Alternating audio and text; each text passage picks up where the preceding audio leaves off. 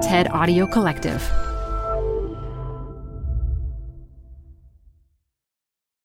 This episode is brought to you by Progressive Insurance. What if comparing car insurance rates was as easy as putting on your favorite podcast? With Progressive, it is. Just visit the Progressive website to quote with all the coverages you want.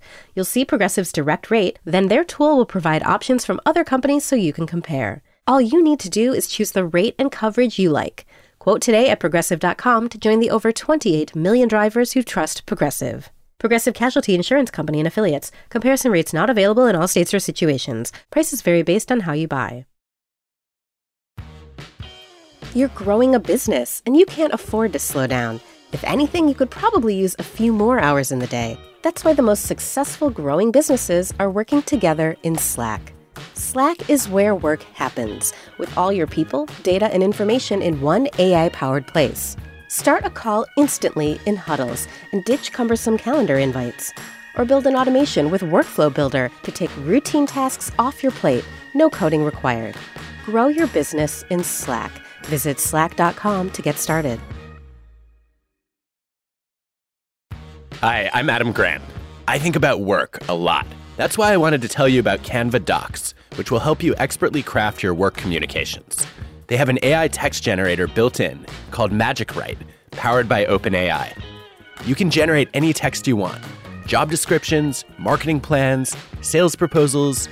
Just start with a prompt, and you'll have a draft in seconds. Tweak your draft, and you're done. Try Canva Docs with an AI text generator built in at canva.com. Designed for work. Got a business problem? There's a TED Talk for that. Stay updated on everything business on TED Business, a podcast hosted by Columbia Business School professor Modupe Akinola. Every week, she'll introduce you to leaders with unique insights on work, answering questions like, how do 4-day work weeks work? To will a machine ever take my job? Get some surprising answers on TED Business, wherever you listen to podcasts. Hey everyone, it's Adam Grant. Welcome back to Rethinking, my podcast on the science of what makes us tick. I'm an organizational psychologist, and I'm taking you inside the minds of fascinating people to explore new thoughts and new ways of thinking. My guest today is Becky Kennedy. She's a clinical psychologist and founder of Good Inside, a global parenting community. You might know her as Dr. Becky on Instagram, where her videos have helped millions of parents think differently about how they interact with their kids. She's been called the millennial parenting whisperer. And even though I'm a Gen Xer, as a dad to 3 kids, I've found her wisdom enormously helpful. Hey, Becky. Hi, Adam. What does it feel like to be the millennial parenting whisperer? Oh, boy. It's not a title I think about at all, except when people, kind of bring it up. I guess what it feels like to be able to think about parenting and relationships and to have kind of some reach in doing that and watch it resonate and hear people's stories, that feels super inspiring. And I truly feel so honored to be part of so many parents' journeys. So that's what it feels like. Well, you've been a big part of mine, as well as many, many others. How did you land on this path? I have always found people and kind of relationships and systems to be just endlessly fascinating. And in college, when I realized you could make a career out of getting to know people and understanding their relationships and understanding the systems they operate in, I realized that's what I wanted to do. So after, I got my PhD from Columbia in clinical psychology, I then realized in working with kids and adults that I kind of like doing this kind of combination of both work, that while I was doing child work, I found myself most drawn to the parent sessions I was having and kept thinking that, yes, children being in therapy can be so important. And I felt like, wow, if I could make a little bit of impact with the parents of this kid I was seeing, well, the kid is with the parents for all the minutes of their day and is just with me for 45 minutes in a week. And I think I'm really drawn to impact and found that I could have a lot of impact working with parents and looking at what they were doing as kind of the leaders or CEOs of their house. And then after I graduated, I did a lot of parenting work. I ran parenting groups, and I just never ran out of energy for working with parents or thinking about these topics. I used to come home after a full day of private practice and seeing then parents maybe in some type of parent group, and I'd want to talk to my husband all about it at like 10 p.m. And he was always like, wow, like, that sounds really interesting. Maybe you want to like write these thoughts down or something. You seem to have a lot to say. And so I did. I started writing, and then one day realized, I don't know, these thoughts just live in my computer. Let me, put them out there. It led to Instagram, and then, 2 years later or 2.5 years later, it leads to me talking to you on your amazing podcast. Well, I think when you first came on my radar, it was articulating something that I have said for years in many conversations. You really expressed this idea that it was not the job of parents to make their children happy. And a lot of people were shocked by that. And my reaction was, yes. Tell me more. Yeah, there's two things that are pinging in my brain when you say that. So our job not being to make our kids happy, but it also makes me think maybe we can start with, well, what is a parent's job, right? Because I feel like you and I have a lot of overlap here in that we both think about people, we both think about systems, and we both think about leaders, right? Maybe I operate in the family home more and you operate, in the workplace more with those ideas. But I think we both agree that as a leader, if you don't have clarity in what your job is, you cannot do your job well. And it's actually an absurd thing to think about anyone going to their first day in the office and being told, hey, do your job well, but you don't have a job description. You'd be like, I can't do my job well if I don't know what I'm supposed to be doing. And also I need to know what those other people are doing so I know what not to do. And so maybe we can start there, where I think a lot about family jobs. It's often what I talk about first with parents if they see me in my private practice, because one of the reasons they're frustrated, right? Actually, the main reason they're frustrated, it's not because their kids aren't behaving well. They think it's because of that. But they're frustrated because they don't have clarity on what they're supposed to do in the moments when their kid is struggling. And as soon as you have clarity, you feel better. We think we need to kind of watch our kids' behavior change to feel better, but we actually immediately feel better when we have clarity on our role. And so when I think about a parent's job, I think about two main buckets of things, and they go hand in hand. They actually work in tandem together, even though they're often described in kind of an oppositional way. So the first part of a parent's job is boundaries, right? And that really answers a kid's question, am I safe, right? And a boundary to me is, it's a decision we make, right? And it's a limit we set. And I think most parents, we think we're setting boundaries when we're not. So boundaries don't require a kid to do anything, right? So a boundary would be saying, hey, I'm not going to let you jump on that table. It's dangerous. Oh, you're having a hard time? Okay, no problem. I'm going to come over, and if by the time I get to you, you're not off the table, I will take you off the table. A boundary is not get off the table, get off the table, get off the table, right? Which I'm sure me and you both say to our own kids all the time, but that's not doing the job of setting boundaries. So that's half of our job. And the other half of our job is validation, which is really seeing your kids' emotional experience as real, even if you don't understand it, and even if it doesn't mirror your own experience. So that job always goes hand in hand with boundaries, because if anyone here listening, if your kids are like my kids, when I take them off the table, they don't say to me, oh, thank you for being such a sturdy leader. I'm so lucky to have you as my mom. They cry, or they say you're the worst, or, they struggle, at which point I can do the other part of my job, which is saying some version of, oh, you really wanted to jump there. I know I told you could jump on the floor and it's not as much fun, so you're really frustrated. That doesn't mean I'm letting them on the table. It just means I'm doing both parts of my job.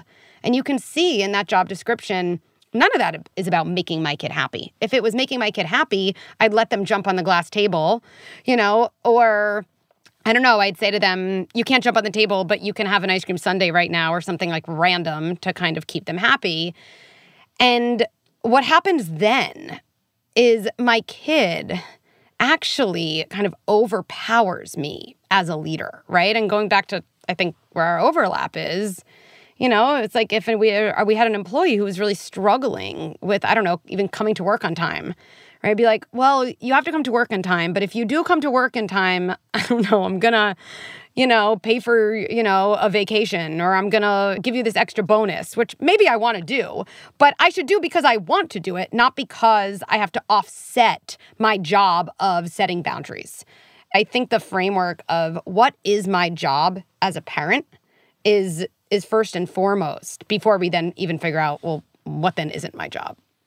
Yeah, absolutely. And what this makes me think about is sort of parents' ideas of what's important for their kids, and then their kids' ideas of what their parents think is important.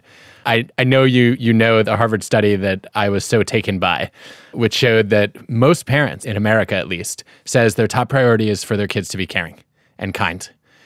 But if you ask their kids, most of them think that their parents put happiness first or achievement first. So you've clearly established happiness is not your idea of the number one priority. Yeah. I run into a lot of parents who don't understand that. I run into at least as many parents who think my job is to set my kids up for success. I want them to be smart and accomplished and have high status and reflect well on me. You're not that into that either. Why not? Well, maybe I would just define success differently. Sure. I mean, I want my kids to be successful, right? But I guess I think about so many adults, and I've seen so many adults in my private practice, because actually most of my ideas for parenting and kids comes from the work I have done over the years with adults, where I see the struggles they have and then kind of the patterns that got them there and wanting to, kind of reverse engineer that knowledge to today's parents. So let's say that idea of I want my kid to be successful in life. First of all, I do think it's a really bold thing to assume that your definition of success is the same as your kid's definition of success, right? Maybe when we say I want my kid to be successful, what I mean is I want my kid to, go to Harvard, and I want them to get their MBA from Penn, and, and then I want them to, have this consulting job, right? Okay, that might be my definition of success, but maybe my kid wants to be an artist living in some foreign country, and actually they would be fulfilled that way, right? So I think that's number one.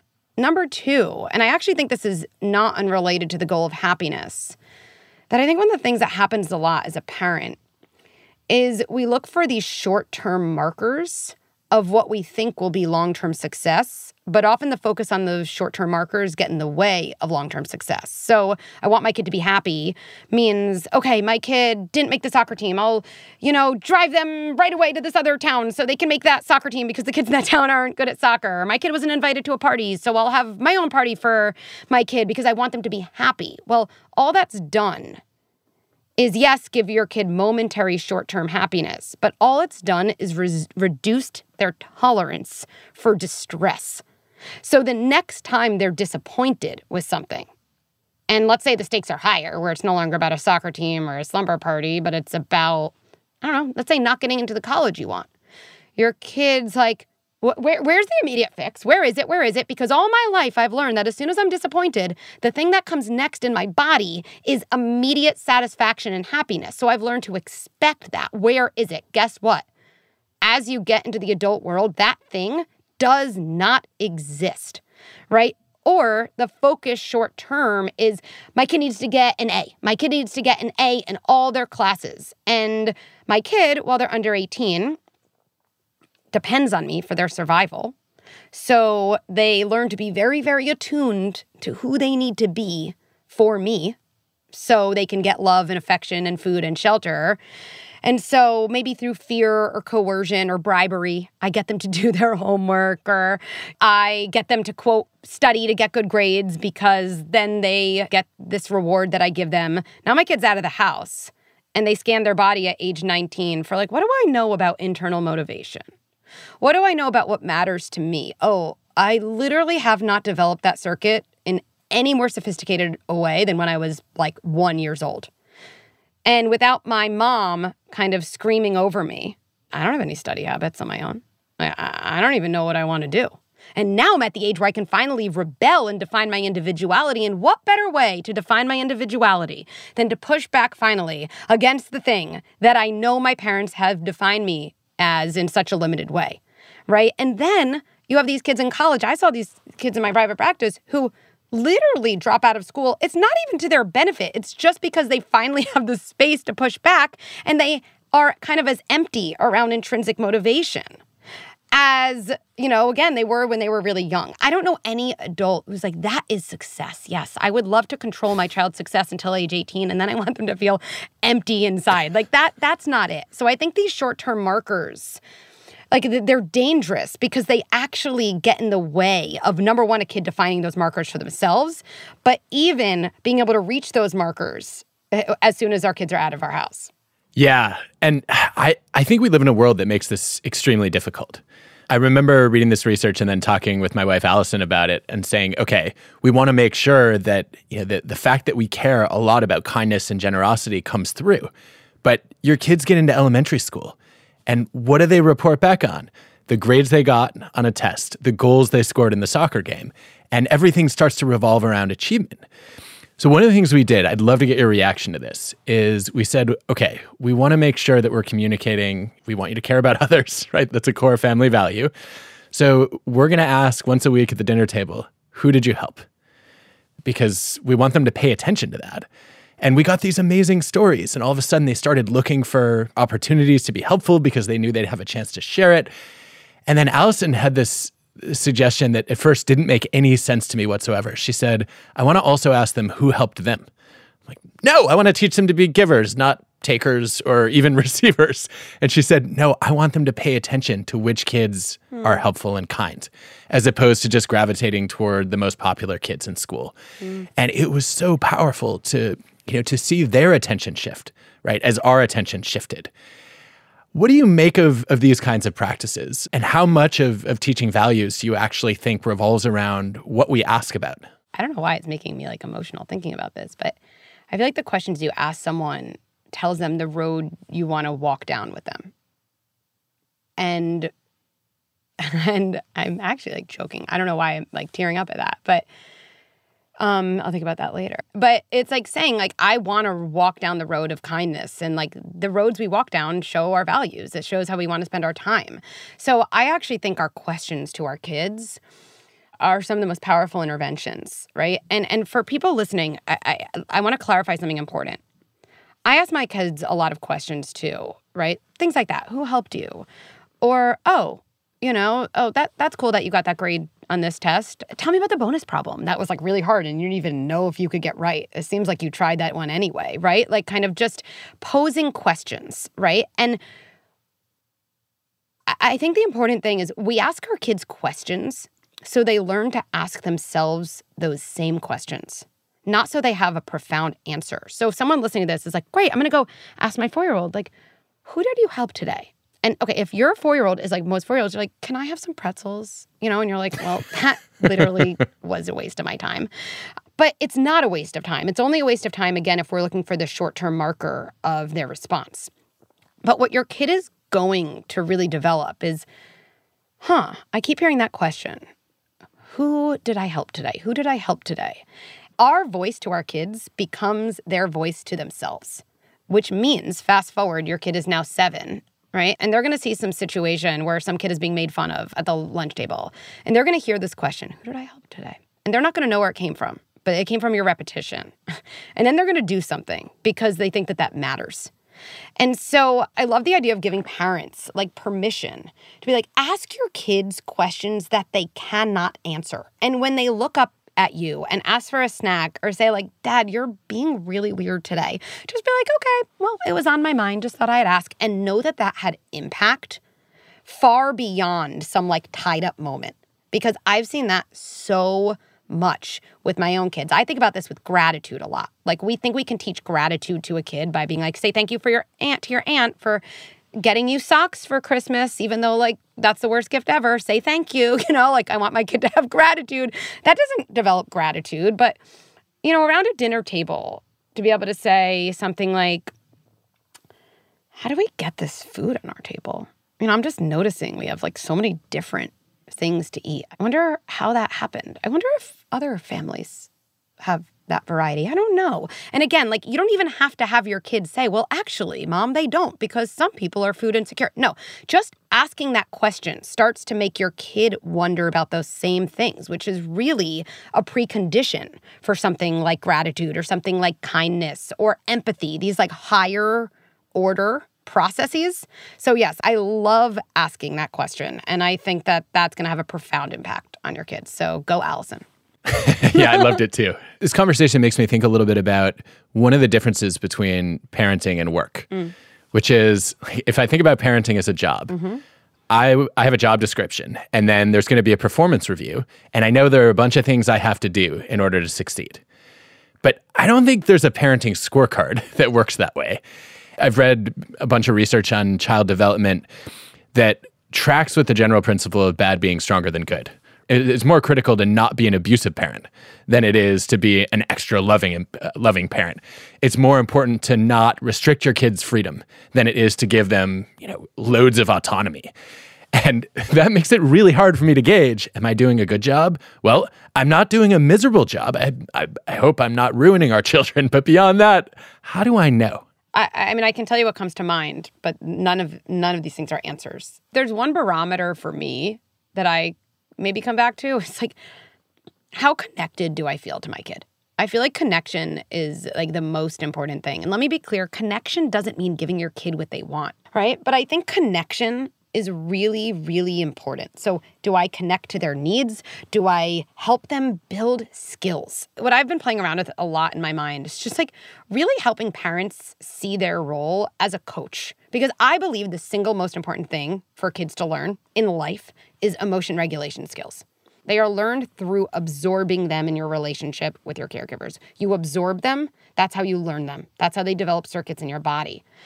And if we think about other forms of coaching, like good coaches help players through like really tough times, not by, I don't know, if someone isn't making any free throws all of a sudden, like you don't expect as a good coach, well, I'm going to coach this kid and then tomorrow they're going to start making free throws, right? Like you stay connected to them, you work on what they need, and you recognize that each of your players actually needs very different things.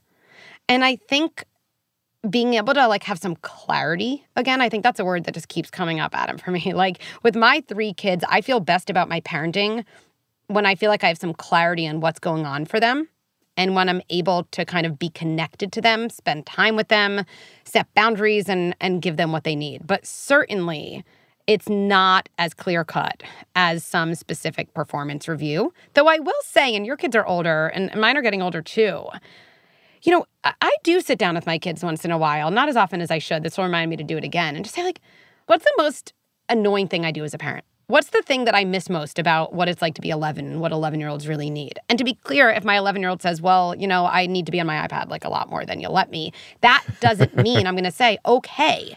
But I will say, okay, tell me more. Okay, let me understand that. Okay, tell me what that's like. Okay, so you go to school and kids are talking about this game that they play more than you. I actually do believe you that really stinks. And, let's keep talking about it, right? And I don't know, I feel like those moments, like when I go back to that, like how am I doing as a parent? Like I leave my son's room in that instance feeling like that mattered. Like being able to like tackle something that doesn't feel good to him, hear him out, maybe get to the bottom of it, maybe become a little more flexible depending on what was discussed. Maybe not. I don't know. But like those moments, like I feel like an important part of my own performance review. Yeah, it takes a lot of humility to ask your kids for feedback on how you can be a better parent. And I found that similar to when I've studied this in the workplace, sometimes they hesitate because they don't want to hurt your feelings or get in trouble. Mm-hmm. And just like I've advised leaders and managers to do, I've had to just show them that I'm open to it by criticizing myself out loud and say, hey, I was way too quick to threaten a consequence as opposed to asking you to explain what your reasoning was. And I'm going to try to do a better job with that next time. I love that. Something I say too to my kids, and I think this is like such a life lesson that definitely applies in the workplace, in marriage, partnerships, anywhere, is I'll say, letting someone know the things that you need more of, letting someone know even the things you're upset about in your relationship is an invitation for that relationship to get stronger because it allows me to know more things about you. And that's actually really important. I'm more invested in learning more about you and about our relationship than about things seeming perfect. So actually you giving me this feedback is helpful for everyone.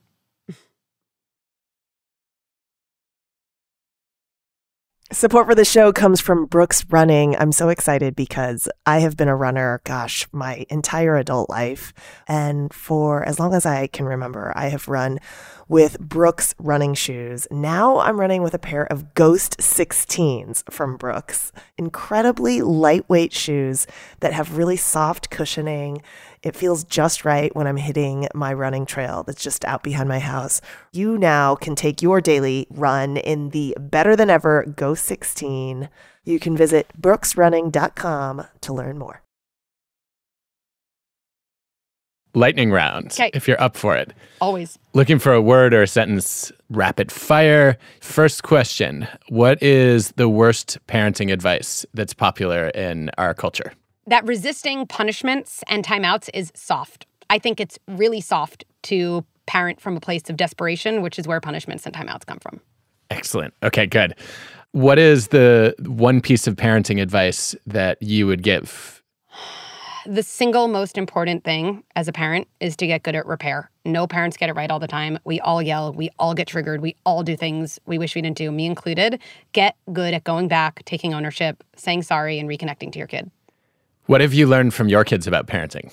I've learned that every kid needs a different part of me to be like a lead parent. Like in some ways, my kids all need different parents, and it's required a lot of reflection, a lot of growth, a lot of struggle, a lot of therapy. But it's also allowed me to, learn so much about myself. So all kids really need different things, and that's not a sign you're doing something wrong. It's just a sign of their uniqueness as a human. Who are the other parenting experts that you've enjoyed following? I love all things internal family systems, so I just learned so much from Dick Schwartz. I really, really love the work of Myleik, even though she's not a traditional parenting expert, of Cherise Sims, of a woman named Sumi in my study group, all of whom also talk about a lot of the kind of cultural dynamics in parenting that really need to be attended to, and that's really been a key area of learning and growth for me as well. What are your goals as a parent?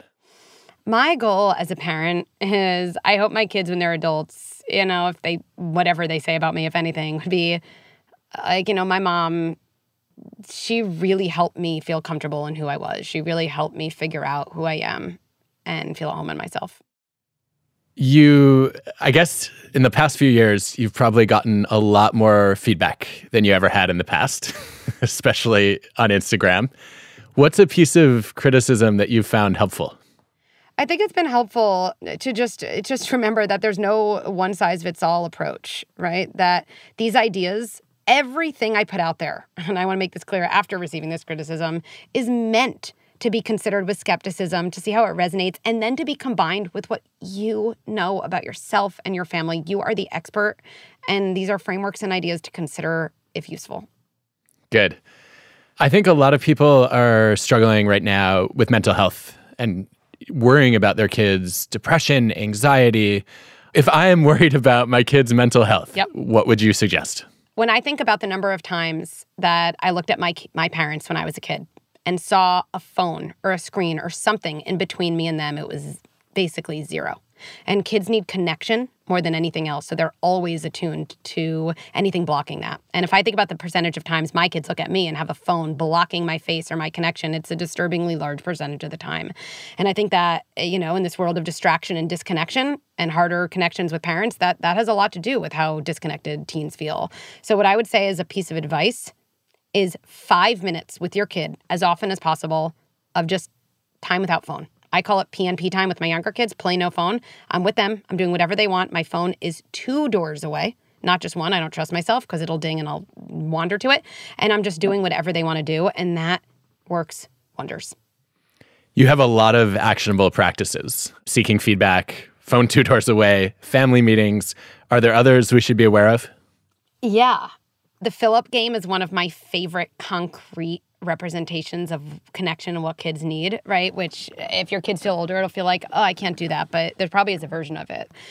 One of my kids was really struggling in one phase. I've been through many of those phases. I was like, what if I looked at all of these moments through the lens of my kid feels really disconnected to me or scared of really being disconnected? That's not necessarily correct, but it felt useful to me and I'm invested in usefulness. So I started doing this thing called the fill-up game, where every morning I'd say, I'm going to fill you up with mommy. And he was a math kind of oriented kid, but I'd say, like, what percentage are you? And inevitably he'd say, I'm 5% filled up. And I'd give him this huge hug.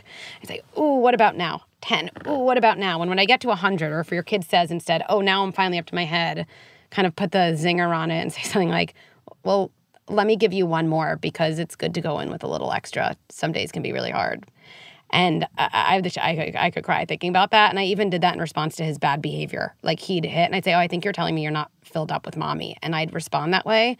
And it completely changed the direction of where things were going. And so the fill-up game before you separate and go to work, before your kid goes to school, when they're in a tough stage, when you have a new baby, it's a go-to. It's so easy when kids misbehave to get frustrated, right? And then get into this attack-defend spiral, as opposed to recognizing, wait, this is a signal that they're hurting. And what they actually need is love and support.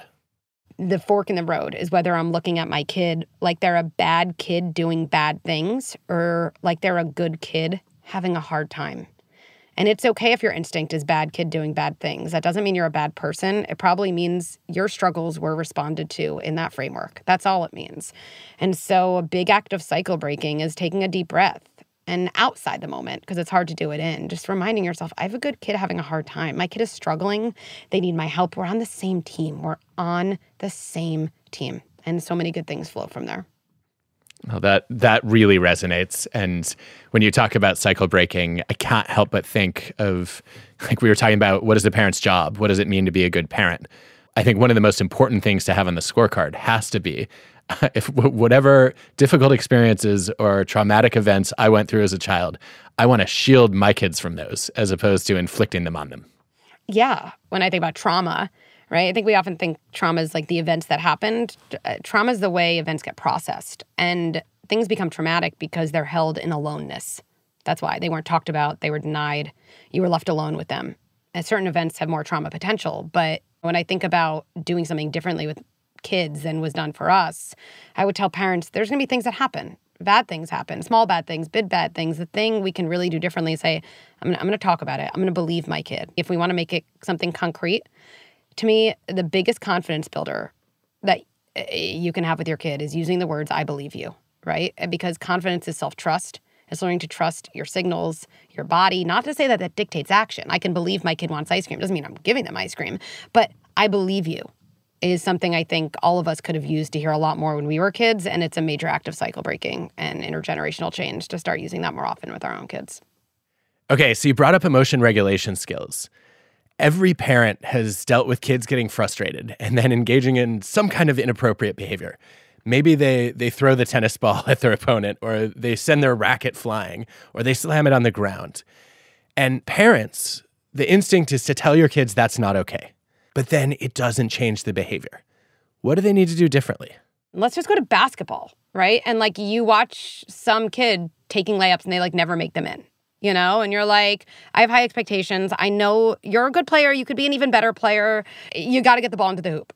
I don't know anyone who'd be like, that's a great coaching decision. Or definitely if we're like, you can make layups better than that, go to your room. I feel like if I watch someone coach my kid that way, I'd be like, my kids can get better at basketball by sitting alone in their room. Do you think they're like Googling helpful tips for making layups when they're 5 years old? Like, what are they doing that's going to be useful?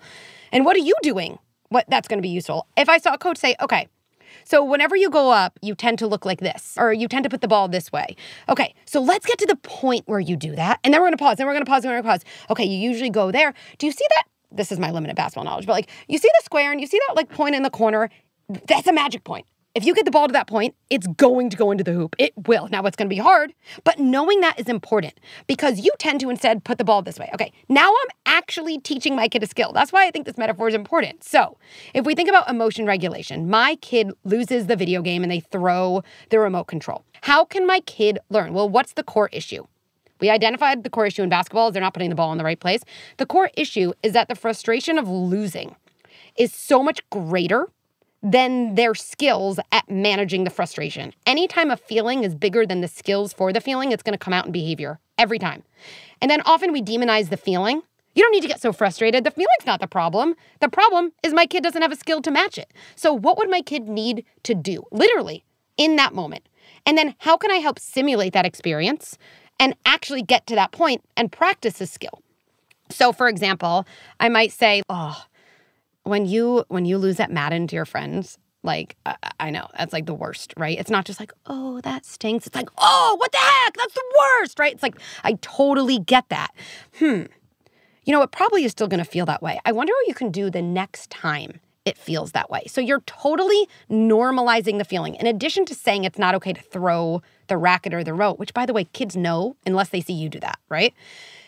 we have to actually get to saying that intense feeling is okay. We need to practice a different skill. What could you do? So I'm just going to make this up. But maybe I have this great indoor ball in my house that never breaks anything. It's like this really good thing. I'd be like, what if that was near you when you were playing Madden? And I was near you to help you the first couple times. And you took it in your hands and like banged it down, because it does feel good to get some of the feeling out, but it doesn't feel good to like break something. How about that? Or what if in the game when there were 2 minutes left, you always said to yourself, right? I'd be like, Adam, I might lose.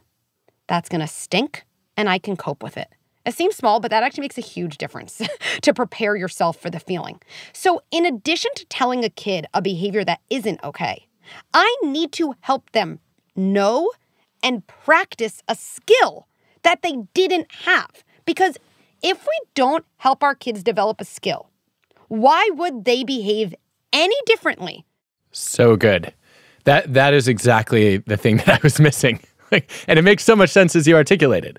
Like, of course, I can't just correct the behavior and expect it to change if they don't have the skill they need to change the behavior in the moment. And I should know better, because when I talk about amygdala hijackings in class, I talk about how you need to develop a script for how you want to respond the next time one of your buttons gets pushed. That's exactly right. I forgot who talks about like preloading, right? So I talk about it like dry runs, or I always talk about like emotional vaccination. So your kids, I think, would really benefit from emotional vaccination in a lot of areas. So let's say it's tennis. I used to have this with one of my kids around playing games. Whenever they lose, it would be like a disaster. And I was pretty boundaried before he'd play a game. I'd say, look, I'm not playing until we do this thing. Let's just wait. One of us is going to win and one of us is going to lose. And like, raise your hand if you like winning better, right? Like kind of some humor. Oh, it's funny. Raise your hand if you love to lose. Raise it. Oh, no one's raising their hand. That's interesting. Nope. Raise your hand if it feels awful to lose. And oh, look, me and you both, right? So constantly de-shaming. So raise your hand if you like losing at tennis. Raise your hand if you love hitting a ball into the net when you knew you had a winner right there at you and you messed it up. Unforced error. Oh, no one? No one. Interesting. Okay. How bad will it feel? Will it feel like a little bad? Will it feel like medium bad or big? And maybe your kid's like, I don't know, Dad, you're being annoying. And then I'd get like, look, you know what's more important than your tennis game? Learning to manage your feelings about your tennis game. So actually, I'm not even going to let you get a ball in the court until we go through this. Ready? Cool. Let's go. Right? Like, this is not soft. This is skill building. Right? So when you hit the ball into the net, which is going to happen, what are you going to say to yourself? Right? And then I might help my kid have a mantra. It might be like, I'm frustrated and I can cope with it. And then I take it a step further. I'd say, before you get on the court, this is going to be weird, but you have to do it. Take the ball, hit it into the net. Do it. Yep. Do it. Okay. And now say that thing. Do it again. Right? And I'm actually coaching my kid in probably in some ways a more important skill for their tennis game than just the strokes or their serve or their volleys. Right? Plus, you're actually increasing the likelihood that you won't have to say to them again, you can't throw your racket, no iPad tonight. In which case you're like, I'm the only person who suffers from that. Now I have to like enforce no iPad and like nobody wins. Yeah. Okay, this is good. So I think it's extremely powerful to involve kids in the plan, right? Yes. Because then they start to take ownership over the ideas. They generated them as opposed to you kind of telling them what to do. It's a really compelling way to give them a chance to be in charge, right? To be in the driver's seat, as opposed to feeling like they're being bossed around. And also maybe a way to give them the confidence that they can solve some of their own problems. Yes. What about situations where kids do have the skills, but they choose not to exercise them? So I'll give you an example that we ran into recently. Turned off our kids' lights to go to sleep. An hour and a half later, their lights are on. Mm-hmm. And they're reading. And full disclosure, I'm personally ambivalent about this because some of my favorite childhood memories were staying up several hours past my bedtime to finish a book that I loved. But it was a school night, and our kids know when it's bedtime, they're supposed to go to bed, and they just didn't follow the rules. And I don't like having rules in the first place. I read some classic research a few years ago showing that one of the differences between highly creative kids and their peers is that highly creative kids tend to be raised in households that have fewer rules, clear values, but not that many rules. We don't have that many rules. One of our rules is we want you to get a good night's sleep and feel well rested and be healthy. And so when we say it's bedtime, it's bedtime. When our kids break those rules, what are we supposed to do? This happens a lot when we're frustrated with kids. Me too, right? By the way, I talk a good game on your podcast. Like, Dr. Becky is not the parent of her own kids. That is Becky, and she also says all these things. So don't think my kids get this, right? Because I'm also like, but they know better. They know better. It's such an interesting thing we do. Like, I know better than to be on my phone right before bed. I know better than to shut off my alarm as opposed to like actually go to the gym, which is the reason I, set my alarm. I know better than to be passive aggressive. I know better than to yell at my husband. And knowing better doesn't always translate to doing better. And the answer then isn't that we're being obstinate, or I think we often interpret those situations with our kids in a very like centering of ourselves way. They don't respect me. They don't respect me, right? Like, if How dare you not follow my rules? Yeah, right? Like, if my husband cooked dinner and was like, I knew it, and I just like couldn't stop myself from having chocolate before, I don't think anyone thinks like, you just must not respect your husband. Like, what? Like, I just couldn't control my urge to have chocolate. Like, this isn't about him, right? So I think, like, we should decenter ourselves. And I still think the same types of interventions apply. So here's where I would go. Like, I think family meetings are one of the most underutilized interventions with kids. And what do I mean by a family meeting? I would imagine you could tell me, Adam, if you suggest similar things in the workplace. Because I actually say this when I'm teaching how to introduce it to kids. I would approach your kid the next day, not when the situation's hot. Hey, I'm thinking about bedtime. And like, it's one of the very few rules we have is like bedtime means bedtime, and that means lights out. But also the last few nights, like we've found you reading with the light on. And you know what? Like, I'm sure you have some ideas about this. I have some ideas. And just like when I'm at work, when things don't go well, like we get a lot of smart minds in one room and talk it through. And we always come to a good place. Let's do that, right? And then like doing that. And then there's like a little bit of a way that's helpful to run a family meeting. Aileen Maslish and Adele Faber talk a lot about this, and their book, How to Talk So Your Kids Will Listen, and I just love it. I want to give them credit for it. Where they're like, you actually get out a piece of paper and you write down the thoughts your kids have, right? Because like, if you ever imagine someone you're in an argument with, like your wife or something, being like, Adam, you seem upset about something. I want to write down all of your points to me. You'd be like, we're good. Like, that's amazing. I love you. Like, all good now, right? It's just so respectful. And then I'd say, like, here's how I think about it. Tell me the parts about going to bed at the exact time I say that like aren't working for you. I know you're a good kid, and I know you like respect me in this family. Like, I know that we're on the same team. So when I found you reading the other night, there must have been something that compelled it. I'm not saying that's justification for doing it, but we definitely need to understand before we move forward. So tell me a little bit about that too. And like, kids really feel heard. They feel part of the family. They feel respected. And one of the things I think about human behavior more than anything else is we are all more attached to feeling seen than to any individual decision. But the opposite's true too. The more we don't feel seen and understood, the more we hold on to a specific stance or decision because it's the representation of our identity. And I think this plays out in politics, this plays out in marriages, it definitely plays out with kids. So the more your kids feel like, oh, that's why you're reading. You're really into that book, or you really want to talk about it with your teacher the next day, or you actually felt like you really weren't tired. The more you understand that, the more your kids actually will be likely to cooperate. But maybe also you might learn something that would lead you to change your rules, not from a place of needing to, quote, make your kids happy, from a place of legitimately changing your mind. Even in any 2-minute snippet of listening to you, to see how valuable your wisdom is. And I'm just grateful that you're putting it out there for all of us who are muddling our way through trying to figure out how to raise adults when we don't even know if we're fully formed adults. Yes, parenting and reparenting at the same time. Well, thank you for having me. Thank you for being a champion of my work. You've been such a powerful person for me to have in my corner. So thank you. You deserve it. What I can't stop thinking about from this conversation is how we define success for the next generation. I know too many parents who want to live vicariously through their kids. Of course, a lot of parents know better, but still make the mistake of assuming that their kids share their definition of success. I love the idea of asking our kids, how do you define success? Because I think that's our job as a parent, right? To figure out what our kids want and then try to help support them in achieving it.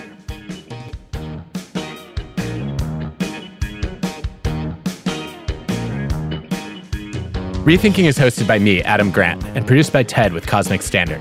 Our team includes Colin Helms, Eliza Smith, Jacob Winnick, Asia Simpson, Samaya Adams, Michelle Quinn, Ben Chang, Hannah Kingsley Ma, Julia Dickerson, and Whitney Pennington Rogers. This episode was produced and mixed by Cosmic Standard. Our fact checker is Hana Matsudaira. Original music by Hansdale Hsu and Allison Leighton Brown. Well, you're welcome to come and correct my parenting anytime. Not correct. Just add some nuance to and see if that resonates and you want to use it. That is all. I want to be corrected. I want to get better at this.